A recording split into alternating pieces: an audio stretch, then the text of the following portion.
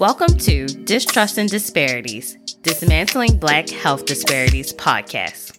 We examine health disparities that disproportionately affect Black women and Black families. In addition, we amplify organizations and individuals working to dismantle racist health practices and systems to improve health outcomes for marginalized communities. I'm your host, Jasmine Moore, a registered nurse, and I'm joined by my good friend and co-host, Camille White. After recording episode 46, Pulse Oximeters Are Inherently Biased, where we discussed how racial bias in pulse oximeters was ignored for decades, we decided it was important to rerun episode 8, COVID-19 and Black Women, where we discussed Dr. Susan Moore's case. She was a Black doctor who was hospitalized in November 2020 due to COVID-19. Dr. Moore had to fight for the bare minimum treatment and even took to social media to express her concerns. The doctors in her case relied on measures such as pulse oximeter readings to make important determinations, like if Dr. Moore should receive life-saving treatments or how long she should stay in the hospital. I put forward and I maintain if I was white, I wouldn't have to go through that. This is how Black people get killed. When you send them home and they don't know how to fight for themselves. I had to talk to somebody, maybe the media, somebody, to let people know how I'm being treated up in this place. On episode 8, we discussed Dr. Susan Moore's tragic battle with COVID-19. She was a Black doctor who took to social media to expose a hospital's racially biased treatment she received as a patient. And we highlight Dr. Kismika Corbett, an immunologist who was one of the scientists who helped develop the Moderna vaccine for COVID-19. Hi, Camille. Hey, Jasmine. Welcome to 2022. I feel like my Baltimore accent came out when I was saying that. I was trying to say it, pronounce the T's. Yes, we are in 2022, and like everyone says at this point, I still feel like I'm in 2020. It's just one big blur. Right. Like, I was trying to be like cautiously optimistic, but today I'm just grateful to be alive. Have not set any goals for this year. Mentally I have some stuff, but I haven't usually I'm excited to sit down and write things down and also just to reflect. I'm at the point I'm just trying to block things out. I'm just trying to take it one day at a time. Like that's all you can do. Just focus on that. Because if you think too far ahead, if you start thinking about these CDC guidelines that just got released, what type of sense they are making, you want people to take this pandemic seriously, but then they release some of these guidelines and you're like, this is a joke. Yes. This is a joke. CDC just do you at this point. Yeah. I mean, they just doing the same song and dance they've been doing since day one. Okay. Right. I'm at this point, I feel like I have more common sense than they do with their guidelines. I can figure it out for myself. Right. The next thing is going to be like, you don't have to wear your mask over your nose, Just cover your bottom lip. God, that's COVID at this point. That's what we're coming to. And just speaking of COVID, because we were last year I was like, COVID is a big topic, but I really don't feel like talking about it and processing it right now. But going into this year, with the surge and the uptick in infections, I had this case that we're going to discuss. I had it on our topics list. I was like, let's just jump into it. Let's just talk about it this week. And we wanted to discuss Dr. Susan Moore. She was born in Jamaica, but she grew up in Michigan. She studied engineering at Kettering University in Flint, Michigan, and she eventually earned her medical degree from the University of Michigan Medical School. So she operated her own family practice, so she was a general family practitioner. Her family also reported she had a medical history of sarcoidosis, which is an inflammatory disease that attacks the lungs. If you're familiar, I remember that's what Bernie Mac died of. Okay. And it's just a really harsh disease. Her family reported that she had to go to the hospital frequently for hospital treatments. It can affect like your immune system because I believe you have to take steroids, which can lower your immune system. And it just causes like a lot of pain in like your joints and in your lungs and can cause difficulty breathing.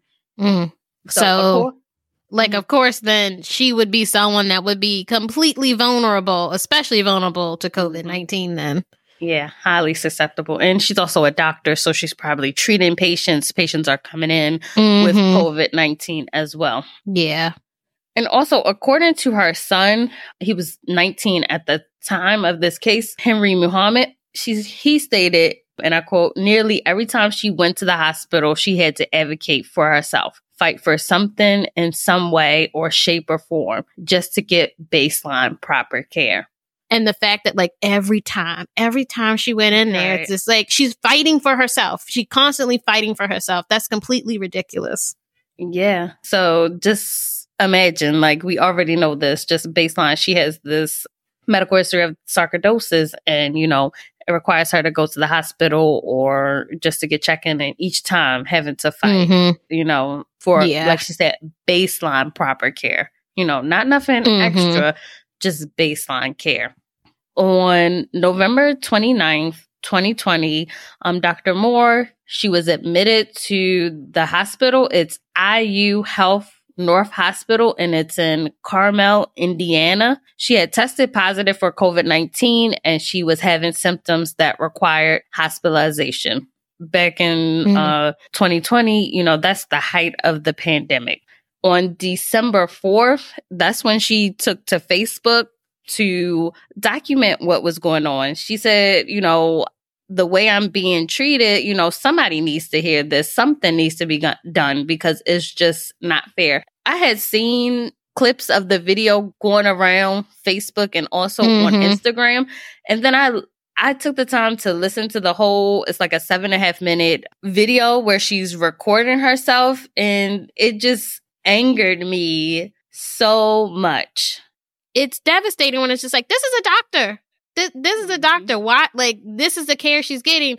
And it's not to say that like anyone who is a health professional is in any way like above someone, but it's just like, this is what y'all do to your own still. And it's just like, oh, but I know why, because she's Black and because she's a woman.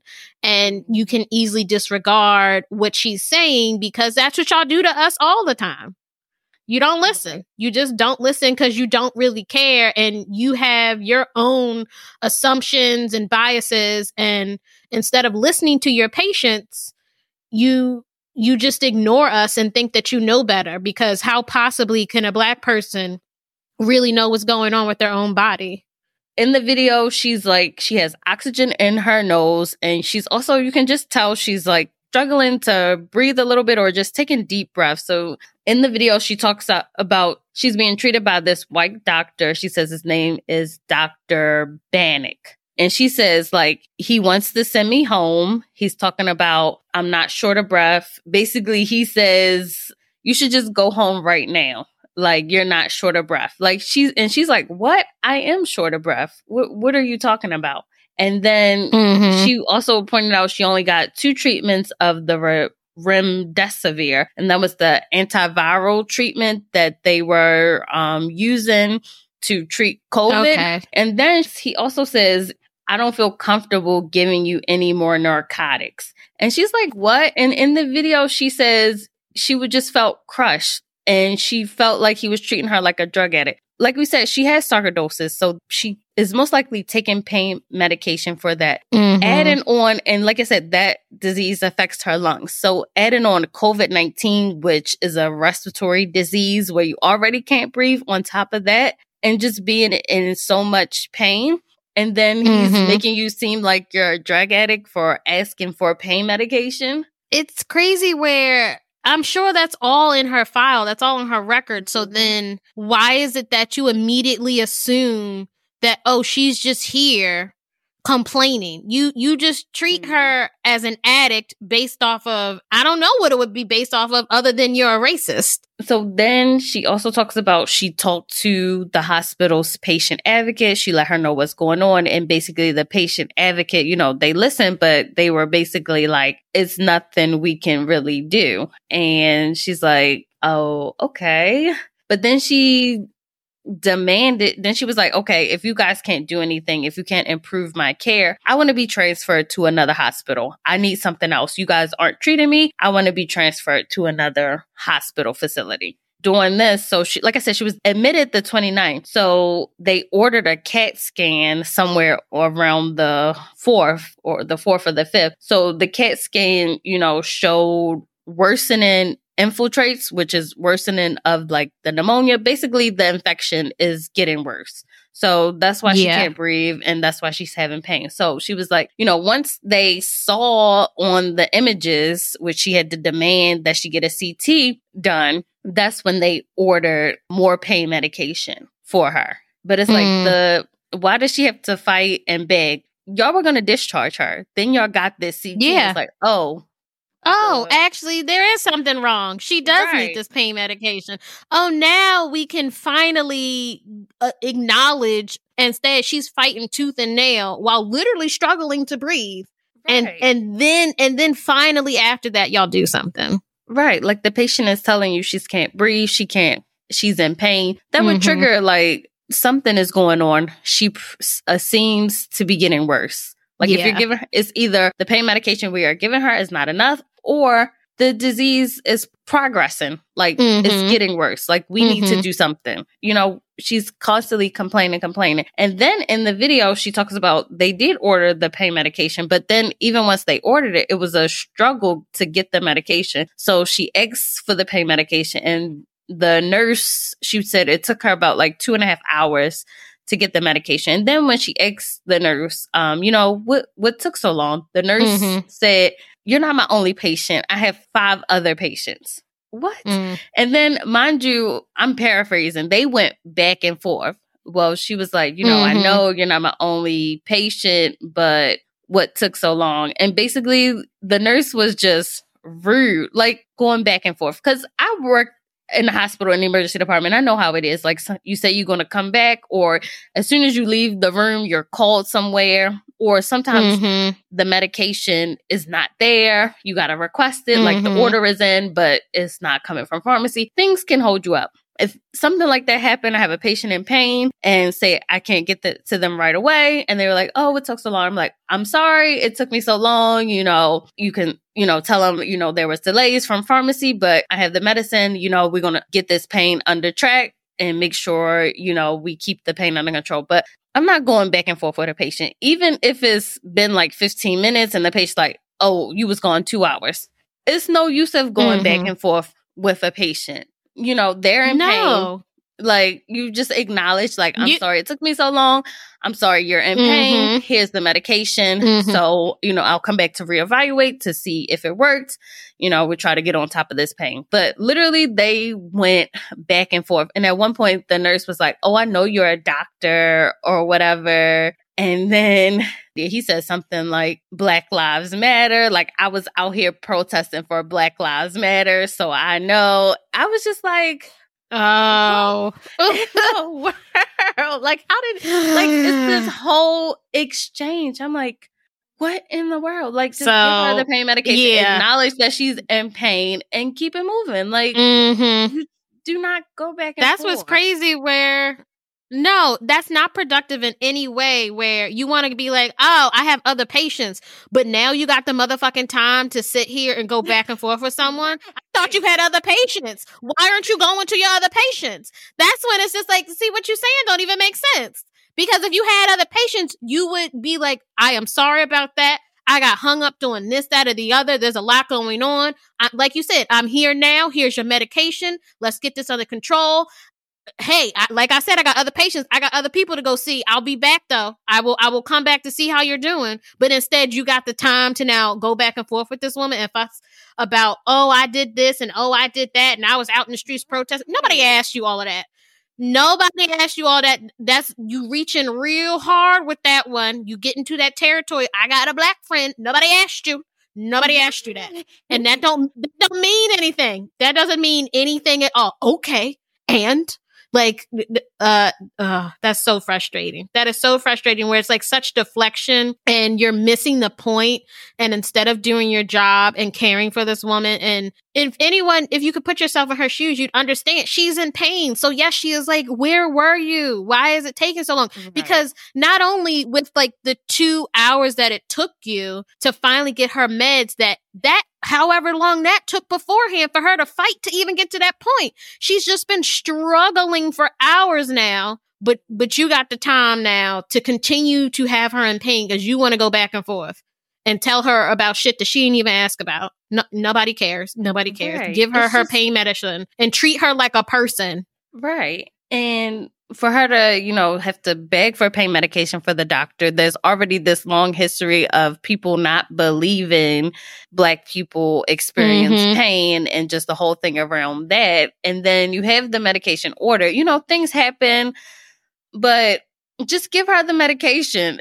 Why are you going back and forth? Like, I could not believe this. Like, patients can say and do things, but you got to understand that they are sick. Yes. But this whole dialogue, it was just unnecessary. She said in one of the quotes, she was like, I maintain if I was white, I wouldn't have to go through that. And then she also said, this is how Black people get killed, when they send you home and they don't know how to fight for themselves. Yeah. Because it's hard when, she's a doctor, so she kind of does know how to navigate the system in a way where most people, I know I wouldn't know to be like, well, if you're not going to treat me, I demand that you send me somewhere else. Like, that's already hard. So, like, she is trying her best to navigate the system. She's literally going to a patient advocate that's supposed to be there to help her navigate the system. And this is how Black people get killed, because not only do you not have that knowledge, then on top of that, you don't have people helping you. You don't have people listening to you, and you're dismissed. And when you're dismissed and your symptoms are dismissed, your pain is dismissed, then you do end up getting killed because they don't care about you. They don't really see you as a person. They don't value your life like they should be, where it's just like, nobody told you to go into this profession. Nobody forced you to be here. You chose to be here. And usually most of the time it's because you said you want to help people. Then fucking help everybody. Help everybody. Not just who you think deserves help or who you think is in real pain. You don't know someone's pain because you're not them. So she escalated her complaint. Like I said, she spoke to the patient advocate. She ended up speaking with the chief medical officer. So she wrote in an update that he assured her that she would get better care and also that diversity training would be held. She also reported on her Facebook that she found out that this doctor, Dr. Bannock, he had a poor reputation dating as far back as 3 years. I don't know how she found out, but maybe some other people, people talk. They was like, oh, I had him before. Yup, he did the same thing. Yeah. That's just him. So she ended up getting a new doctor and her pain was better managed. So even though she got a new doctor, things were improving, she also felt that the staff was less responsive and that the care was just lacking. And on December 7th, they discharged Dr. Susan Moore from the IU Health North Hospital. So she reported to her son that she wasn't feeling like 100% better or that much better, but she was eager to get home. So just 12 hours after being discharged, she had to go back to the hospital. Her son, he reported that when the ambulance arrived to pick her up, she could barely walk. She was having difficulty breathing. Once she got to the hospital, she reported that she spiked a temperature of 103 and that her blood pressure was down to 80/60 and her heart rate was up to 132. And as a nurse, those vital signs are horrible. It's a sign of infection. It's a sign of something is going wrong. They took her to a different hospital. She was diagnosed with, in addition to having COVID-19 pneumonia, she also had bacterial pneumonia. So that's double pneumonia She already has a chronic health condition that affects her lungs and her breathing. So this is not looking good. But she reported that the care that she was receiving at the new hospital was compassionate and that they were, treating her properly. But like I said, having both bacterial pneumonia and COVID-19 pneumonia, that's not good.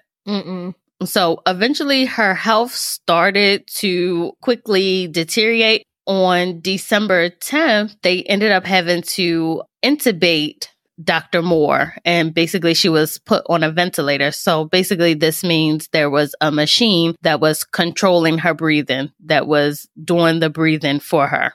According to her son, she was 100% reliant on the ventilators. He and his grandparents, they came up to the hospital just to visit her. He reported that was the last time that he visited her. On December 20th, Dr. Susan Moore, she ended up passing away at the age of 52.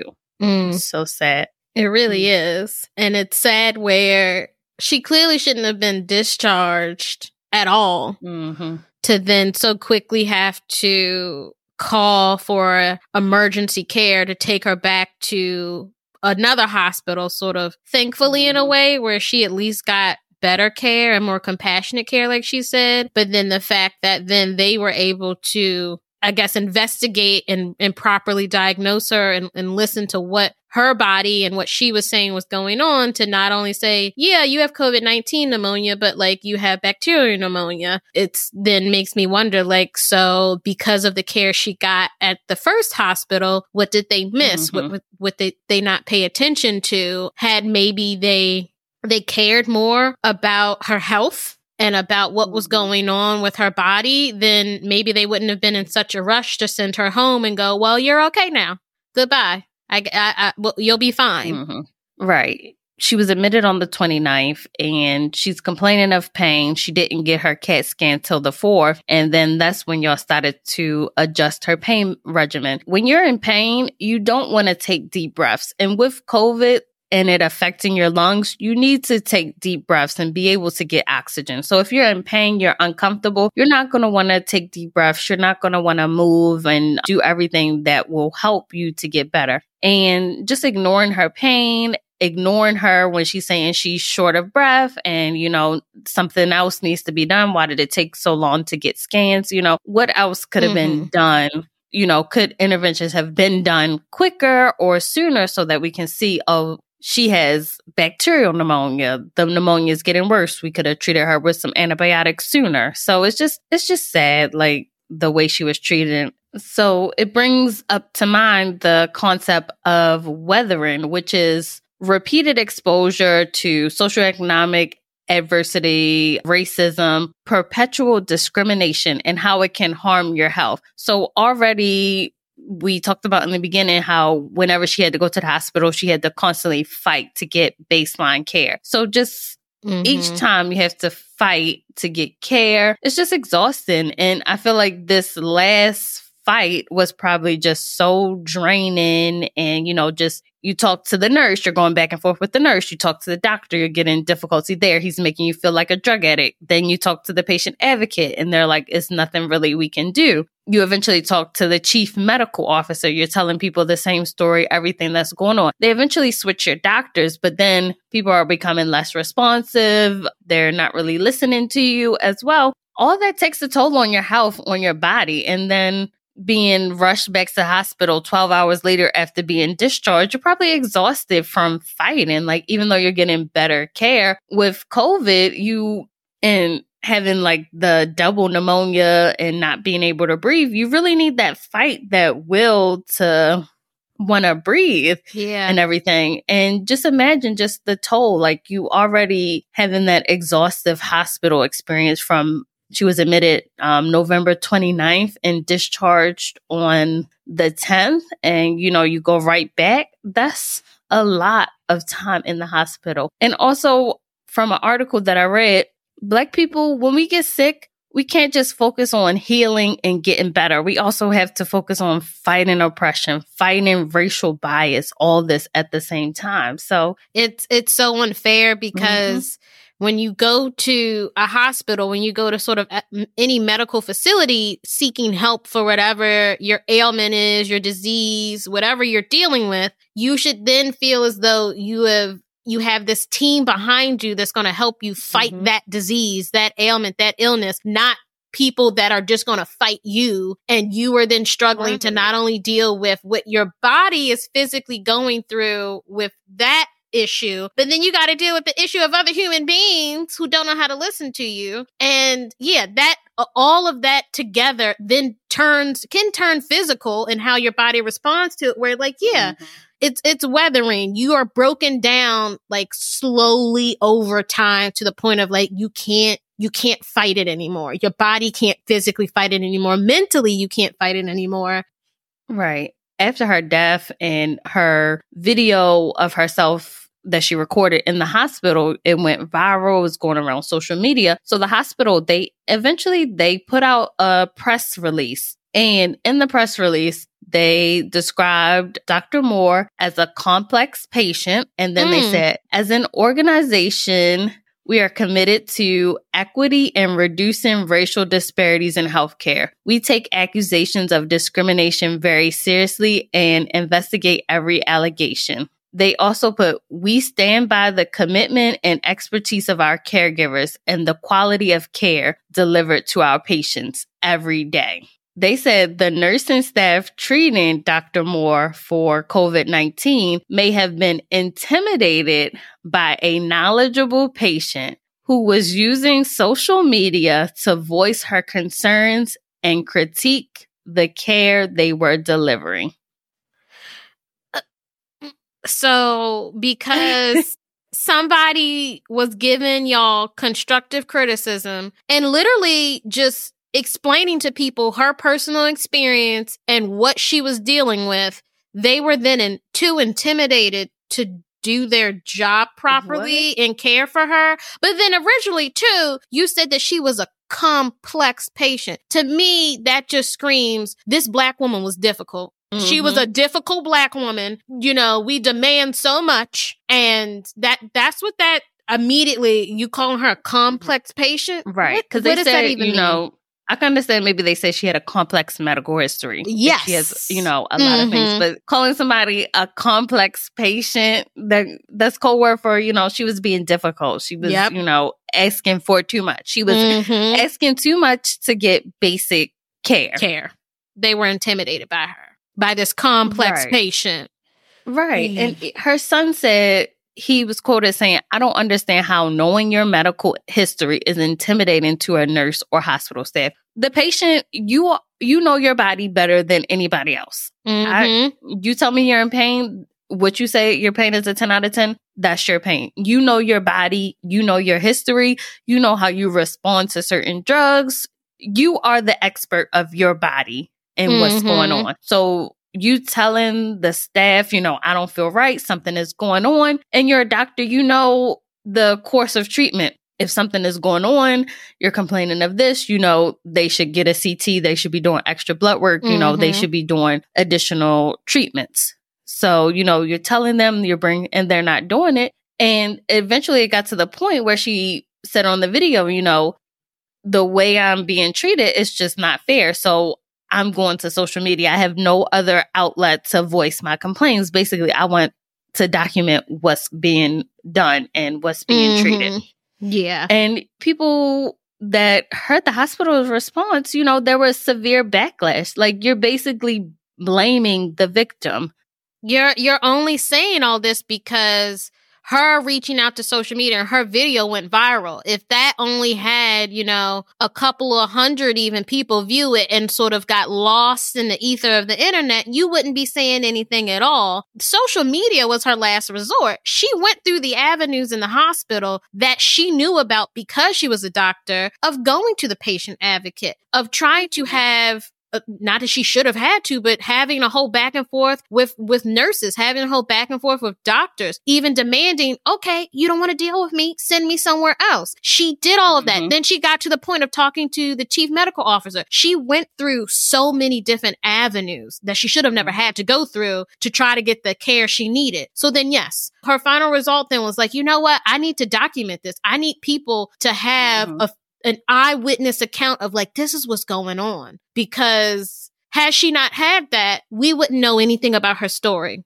And another doctor in an article that I was reading, she commented, even on this show, we tell people you need to advocate for yourself. You need to stand up for yourself. She did all that. She's well educated, and still she is blamed. She made the doctors and the nurses feel intimidated. So, we tell you to advocate for yourself, and then you do. And one lady, she said, it just feels like a slap in the face. You're labeled as like angry, upset, or volatile. And in this point, intimidating. When you stand up for yourself, you advocate for yourself and demand what needs to be done. Like, what else can you do in these situations? So the hospital, after they released this press release that got even further backlash, they ended up conducting an external review. So they did an independent review. They had a panel of 6 outside experts. They said 4 of them were Black. 4 of the 6 people were Black. And so what they did, they reviewed the medical records. They interviewed hospital personnel. And they also reviewed the organization's policies and procedures. So at the end of the review, they concluded that her death wasn't contributed to, medical management or any like technicalities of care. But they also pointed out that there was a lack of empathy and compassion in the care that she received. And they also pointed out that not all the providers practice cultural competence, and that several caregivers lacked empathy, compassion, and awareness of implicit bias in the delivery and communication of her care. Which is basically, we already knew this. All I'm hearing is that y'all didn't know how to deal with Black people because y'all racist. Y'all don't know how to care for Black people because y'all racist. Y'all was racist from the beginning. Y'all had these racial bias. She tried to stand up for herself. Y'all weren't compassionate. Y'all didn't show any empathy. Like, this is a hospital. Like, how? How are y'all allowed to so-called care for people and help people when you literally can't put yourself in someone else's shoes for a split second and go, this woman is saying she's in pain. Let's figure that out and let's ease her pain. It's just simple things. Yes. Make her feel heard and seen. We already knew this. You'll hire, like you said, an expert panel to come and investigate what we already know. And then they say, basically the hospital's like, oh, we conducted an external review. We're going to start doing diversity training. We are committed to being an anti-racist health system. And, we're going to work on respecting and valuing the dignity of our patients. They're going to release these general statements. They're going to require all employees to go through some type of like general diversity training. Most likely it's going to be some type of online modules where you just got to click through. You'll answer a couple questions, you'll get a certificate. But are they really going to sit down, especially with the doctors and nurses that were directly involved with her care? Like you said, if it's this doctor that has this reputation of treating patients a certain way and people having issues with them, are you going to really sit down with them, address, like, how come we're always getting these complaints? Patients are complaining of these same things. Are you really going to go directly to the source? You need to treat everyone with compassion and care and listen to them no matter the system, because racism is the underlining thread of the stories that we talk about. Like, that is the main factor that needs to be done. And like you said, racism, and whether it affects your body and it affects your lifespan. And the last update on May 5th of this year, Dr. Moore, her estate, they filed paperwork to file a wrongful death claim. They had the court records sealed for the case, so I don't have any other updates.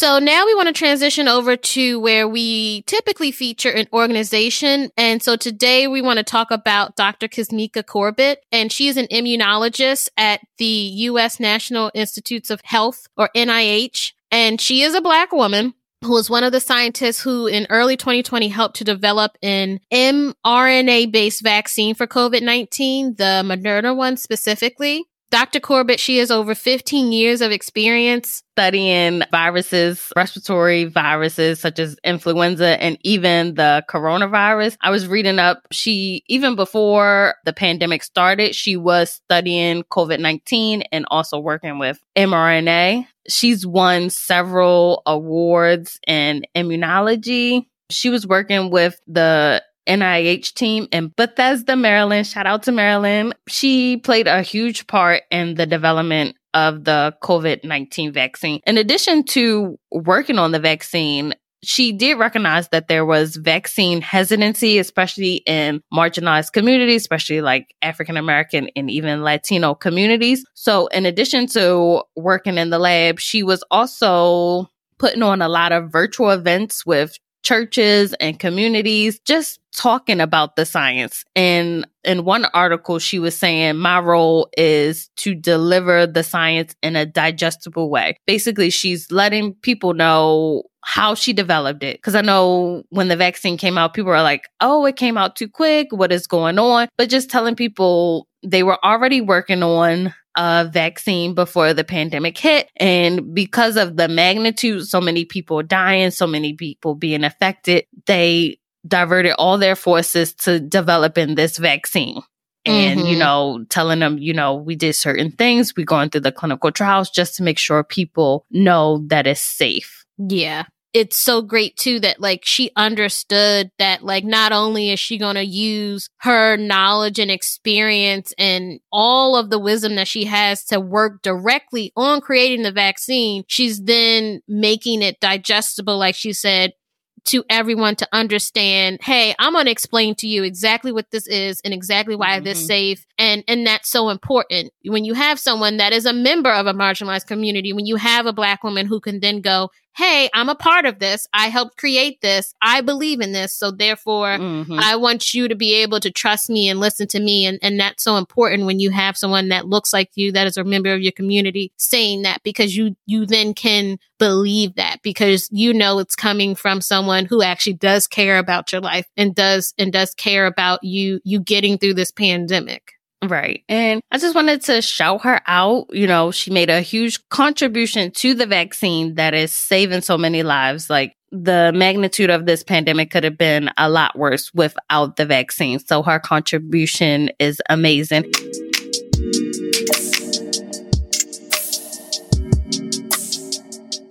Thanks for listening to this week's episode. Dr. Susan Moore's treatment exemplifies what many Black and marginalized individuals experience when navigating the American healthcare system. Unfortunately, education cannot protect us from mistreatment, whether in a hospital or any other system.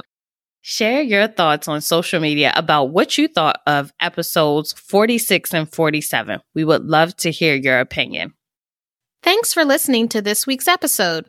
Do you have recommendations for topics we should discuss about health disparities or injustices? Guests we should interview doing amazing health justice work? Or organizations we should highlight creating positive change for marginalized communities? Please visit us at distrustanddisparities.com or email us at distrustanddisparities@gmail.com. Remember to subscribe, rate, and review us wherever you listen to podcasts. And follow us on Instagram, Facebook, Twitter, YouTube, and LinkedIn.